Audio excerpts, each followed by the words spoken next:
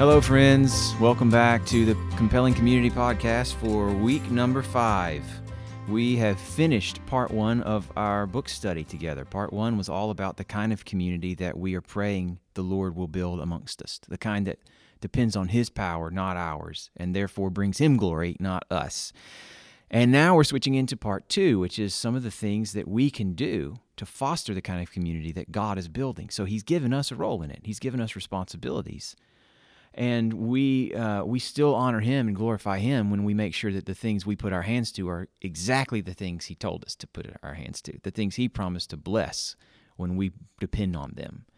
And one of the things that's really clear about the work God is doing in the world, one of the things the Bible tells us really clearly, is that He works through His Word. It's His Word that spoke the whole world into being. And it's His Word now that brings sinners from death to life, that puts flesh onto old dry bones, to think of Ezekiel's image, and that through which the Spirit brings new birth to people who otherwise have no spiritual life in them. God works through His Word. And if that's how He's working, if that's what He's going to use to build supernatural communities, then that means we've got to put a lot of focus into our preaching. Because preaching is where a local church gets its sort of entree for the week. Its most substantive meat for the week comes in that gathering when God's Word is opened. So this chapter 5, and this conversation is going to be all about preaching. That's one reason I'm so grateful to be here, joined by one of my favorite preachers, Jonathan Worsley. And I want to ask you the first question. What is preaching for in the life of a local church? Yeah, I like what you said there at the start. There's a minister at St. Helens Church in London who talks about preaching being the lifeblood of the local church. I love that image. In terms of what preaching is for, it's so many things. Preaching honors God. We get so much coming our way in the course of our week, but essentially on a Sunday we shut up and we stop listening to other things and we listen to God, and God is honored by that. And God is glorified as well. God is hopefully glorified in preaching, because hopefully we, the preacher, and everybody else leaves wanting to praise God as we see His character on display in His Word. I think that the preaching obviously equips Christians. It helps us to know what to believe and how to live. And as we will come on to, how to read our Bibles. And also, preaching hopefully saves non-Christians. As people come in and hear the gospel, it tells them how they can be saved. I'm sure there's many, many others, but that's just a few. Yeah. Well, what's not on your list is preaching. It draws a crowd. Preaching attracts people. Preaching entertains. And I know that it's so tempting. Maybe this is a uniquely American thing, but it is so tempting as a preacher and probably as a local church to evaluate the church and how attractive it is based on the quality of the sermons that are coming from that pulpit every week. We want to resist that in ourselves and in our church culture like a plague, because that's what it is. It's a poison. It eats away at the life of a church if it's built around a kind of celebrity that really, I mean, maybe you and I are not going to be the best candidates for that sort of celebrity, but there are things we could try to do in our preaching to lean into that, to be more engaging, more attractive. And I think I can speak for both of us when we actually suppress that desire. We try to make sure that our sermons are not drawing attention to us, that we aren't investing all of our hopes for a bustling church life with lots and lots of people wanting to clamor in. Yeah, I'll try my best in preaching not to be the hero. So if I tell a story about myself, I'm the villain. And that's one way, I guess, I try to do that. Yeah, preaching is not the way that we attract people, or the way that we justify our lives in this world. Instead, preaching is meant to be aimed at the glory of God, of course, as we hold Him out, but then the equipping of the people who are listening to the sermons. Because ultimately, the word ministry that's gonna really go down deep into our church's life and then sprout up in a culture that's vibrant and healthy is a word ministry of the people from one to one. Yeah. So we want our sermons, I think the way they put it in the chapter is, we want our sermons to equip a whole congregation full of mini preachers. Yep. We don't want people leaving the sermons thinking that was an amazing message. We want them leaving talking about the Jesus they saw there to their friends from the scriptures they now understand to reveal him. Yep. Is that about fair? Anything you want to add to that? No, I think that's good. Are you going to come on to talking about an understanding of people? Yeah. So, I mean, to me, the core of this chapter was what you need to focus on as a preacher if you want to equip a bunch of mini preachers. Yeah. If your goal is not to attract attention to yourself, if your goal is not to grow your church through your compelling personality or what have you, if your goal is to equip mini preachers, here's what you should focus on. And the first thing they recommend focusing on is making sure that you understand the needs of your congregation. Yeah. I know that's a big thing for you. I mean, you've been helping me develop that part of my preaching ministry, so maybe I'll just throw to you here. What are some things you do to make sure when you come to write a sermon, it's going to be based on things you know your people need to hear? Yeah, I mean, at a very basic level, it's hanging out with people. You preach good sermons when you know the sheep well. I think my sermons have lots of room for improvement because of that. Because I'm learning that. I'm learning the sheep, as it were. When I smell more sheepy, as it were, I think that the sermons will be better because I've been around people more. But I do think there's a temptation there because of that, because sometimes, and obviously it's right that our jobs move towards perhaps the sheep who are struggling, that sometimes they become slightly skewed because of that. I've certainly seen that through my own preaching. So one of the things that I do just very practically is I do a kind of sermon application grid, which I think they mention in this chapter.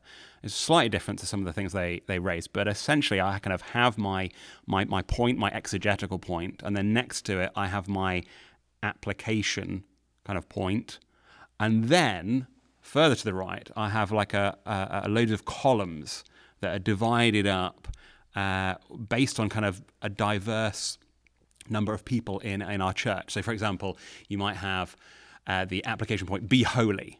But then as I go along the column, I think, what does be holy mean to Emma Ruth Mitchell, a young girl listening in? And then I go to the next column, what does be holy mean to Asher Hunt, a student at Belmont raised in Nashville? And then what does it mean to Michaela Ibach?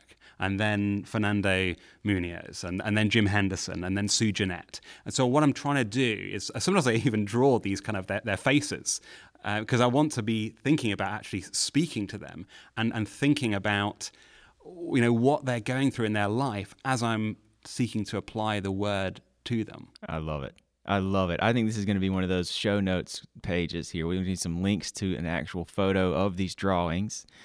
I was waiting on you to mention me. I take it I don't have a column? Well, I mean, sometimes you do. So I kind of I mix it up a little bit. Sometimes I'll draw a guy with some circular glasses. Yeah. And I love that, brother. That's so encouraging to hear. And I also resonate with what you said about making sure you're spending time with people and with a range of people, dealing with a range of needs. Yeah. One of the things I remember hearing early on as a preacher that really struck me from a more experienced preacher was, be careful about what you're reading during the week and what conversations are filling your brain, because they'll come into your sermons too. So you got to get out of the kind of seminarian conversations that you're having in seminary for your papers or in your New Testament classes or whatever, because people don't care about that. They don't care about all the debates about this particular word and how it should be translated. Most of the time, that's just not going to need to make it in. And I think you should be really careful about what you're reading on social media or out in the blog world, because the fights that are going on out there, Lord willing, are not going to be the things that your people are really desperate to hear you speak to. Yeah. That you really want to just have in your calendar lots of slots where you're speaking to real people that you're responsible for. Yeah. One of the things that's been most useful to me in recent years, that I just ripped off from another pastor, is a sermon application or sermon prep seminar, or a team for 8 to 10 weeks of a diverse range of folks who commit to meet with me once a week over the course of those 8 to 10 weeks to give feedback on how the last sermon went, what they heard, what could have been stronger, clearer, more helpful, and then to look ahead to the next sermon that's still coming up, and look through the text to try to show me what they see and what questions it raises for them, but then to talk about application. Who needs this, and why do they need it? And my goodness, is it a precious thing. There's nothing I've done as a preacher that's been more helpful to me than that. So also consider this, friends, to be your advertisement. That is an open invitation group. It's word of mouth. I don't usually put it out on the website or anything, but it is a group in which everyone is welcome to participate. So if that sounds like something you like to do, shoot me an email, and I'll put you down for the next round. Yeah, anything else on this? No, I just love how we do that in our own staff meetings as well. We'll go round and we'll review the sermon. Yep. And I've been helped as much by you as Dave and Laura and Justin. And, we have a relatively diverse staff team. And so that's just been really helpful as well. Love it. So the other thing that the chapter recommends that we do, if we want to preach to equip many preachers, people who all over the life of our church are talking to one another and encouraging one another with the word, people who see it not as something that we're supposed to do and they're supposed to receive, but as something that we equip them to do for themselves in each other's lives. If that's the kind of congregation we want, then another thing we need to do is preach sermons that equip our people to use the Bible, that basically pass on the same Bible skills that we're using to come up with these sermons. So what are some of your strategies for doing that? Yeah, I think that the primary one is just trying to be as text-driven and as simple as I can. So I grew tremendously in my handling of the Bible just through listening to Dick Lucas, John Stott. These are British preachers of a few years ago now. But one of the things that I loved about them is just how simple they were and how much they were in the text. You've got those Bible Speaks Today commentaries that were so informative for me. And so what I'm trying to do in preaching is I'm trying to model that simplicity and also just how hopefully text-driven it is. So, just very practically, I'll say a lot in my preaching, look with me at verse 3. Or I'll read the passage multiple times. Or I'll say things like, can you see? Look at the context there. So I'm trying to kind of subtly kind of teach those things. And I try and have points that kind of come clearly out of the text, try not to sound wordy. There's a great quote by Charles Spurgeon, and he kind of just talks about his kind of text-driven nature and the foolishness of trying to sound like really clever. Yeah, right. He says, "Let eloquence be flung to the dogs rather than souls be lost. What we want is to win souls. They are not won by flowery speeches." Amen. And that's just Paul in 1 Corinthians, isn't it? Yeah. I could have come with rhetorical power if I'd wanted to. Yep. But I chose to come and know nothing but Christ and Him crucified.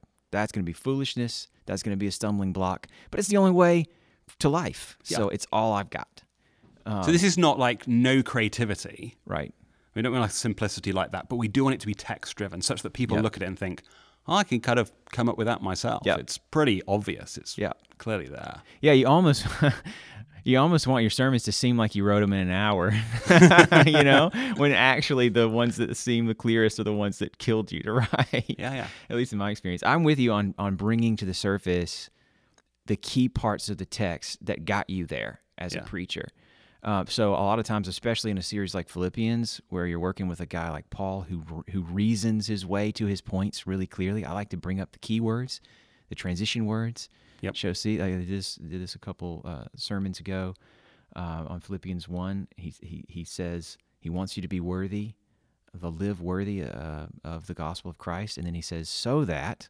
And then he gives you the two things that will show, things that will result in your life if you're living worthy of the gospel. You can just show people that these two examples are not just two examples I pulled out of thin air. Unity and suffering were the two examples Paul had in mind when he was thinking about worthiness of the gospel. So keywords help a lot. And then I think this is tough to do. There's always a balance here, but leaning into the text and making it clear by how much you talk about it that it's the main event, not your supporting material, not your illustrations even, is really important to do. It's hard to do because people are going to remember the illustrations. They just are. What they'll remember 2 years from now, if they remember anything from a sermon, is the illustration that they probably can't even remember what use it was put to. You know, like, I don't remember what you were making. I don't remember the point you were making. I don't remember what the text was, but I remember when you said this about your life. I think it's worth the risk because they're so helpful sometimes, but we also have to be really careful not to overdo that and to make sure that if someone's really not interested in the Bible and what it has to say, they would probably lose interest in our sermons. Yeah. Are you willing to stand by that? Is that saying it too strongly? Yeah, maybe. I think there's a balance. You want to draw people in. You don't want to assume interest, particularly if there's non-Christians there. I think if you use a good illustration, it does help people to remember the point at times. But I do agree they can be too powerful, such that they take away from the word. People forget. Certainly, that's why I want to kind of stay away from just like stories about myself or things like that. Mm-hmm. I just don't want the supporting material to be what really engages people, what they love most, what they leave talking about. I want an earnestness about the Bible, like a hunger, like the Bereans had, to just see if it's there, because this is where life is found. Like no one through a good illustration ever brought the dead back to life. True. That doesn't put flesh on dry bones. It's God's word, and sometimes illustrations are great for showing the power of God's word. That's ones we're always looking for. But we want a ton of text in there too. I know we're out of time here. I want to finish by asking our friends out there listening to pray for us. So we trust that the stakes in these sermons are higher than most anything else you or I will do in our lives, and that the work we long to see done by them is work that we can't do. It's work that God must do ultimately, and so we pray, and we need our whole congregation praying over the preaching ministry of our church. So as you think about that, how would you want to see our friends out there praying for our preaching? Yeah, I mean, there's so many things. Obviously, there's that humility. The need for us to apply the sermon to ourselves, the need to be prayerful, recognizing that it is the Lord who will bring people to life, and yet at the same time we're called to work hard. We're called to be workmen who are unashamed, people who, 2 Timothy 2, do their best. And that's quite hard to do week in, week out, within the time constraints that we have. So pray that we would be good at quickly organizing the text and presenting it in a way that is faithful and unashamed, and that we would not, I think, slide into kind of a laziness about getting the word right, because we speak God's word, and that's a terrifying thing in lots of ways. Obviously, like our words aren't literally God's word, but as we kind of hold out the word, what an amazing responsibility. So pray that we would never grow lazy. Pray that we would be those workmen who are unashamed. I think would be the first thing that comes to mind. Yeah. I mean, besides praying that the Lord will work through these sermons to bring people to life and to bring them to maturity in Christ, when I think personally of what I'd like for my friends to pray for me as a preacher, it's all variations on the theme of humility. Yeah. One way or another, it's always a prayer for humility, that I would trust the word and not myself. Usually when I'm trusting myself, the way that manifests is just discouragement and insecurity, just a lack of confidence about what I'm going to say, because my confidence has slipped into the power of my material or what I'll feel like as I deliver it. That's just no way to preach. So praying against that for a deep confidence in the word. Another way to put that is a confidence that God will work in it despite my limits. Because I don't think I've ever delivered a sermon, maybe one or two in my life, where I got up there and felt like this material is worthy of this text. This is the right way to get this text across. I don't ever feel that way. I always get up there and think, I wish I had another day to work on this thing. And so the only way I know to cope with that is to just pray that the Lord will give us confidence despite our limitations, that He can work through broken vessels and jars of clay, and that the treasure is the point, and it's going to get across one way or another. And I think finally, just a death to self, to the pride that wants to be great, the desire to please. Amen. And instead to honor Him and to serve the people that we love. Guys, you can pray that for us every single week. We beg you to.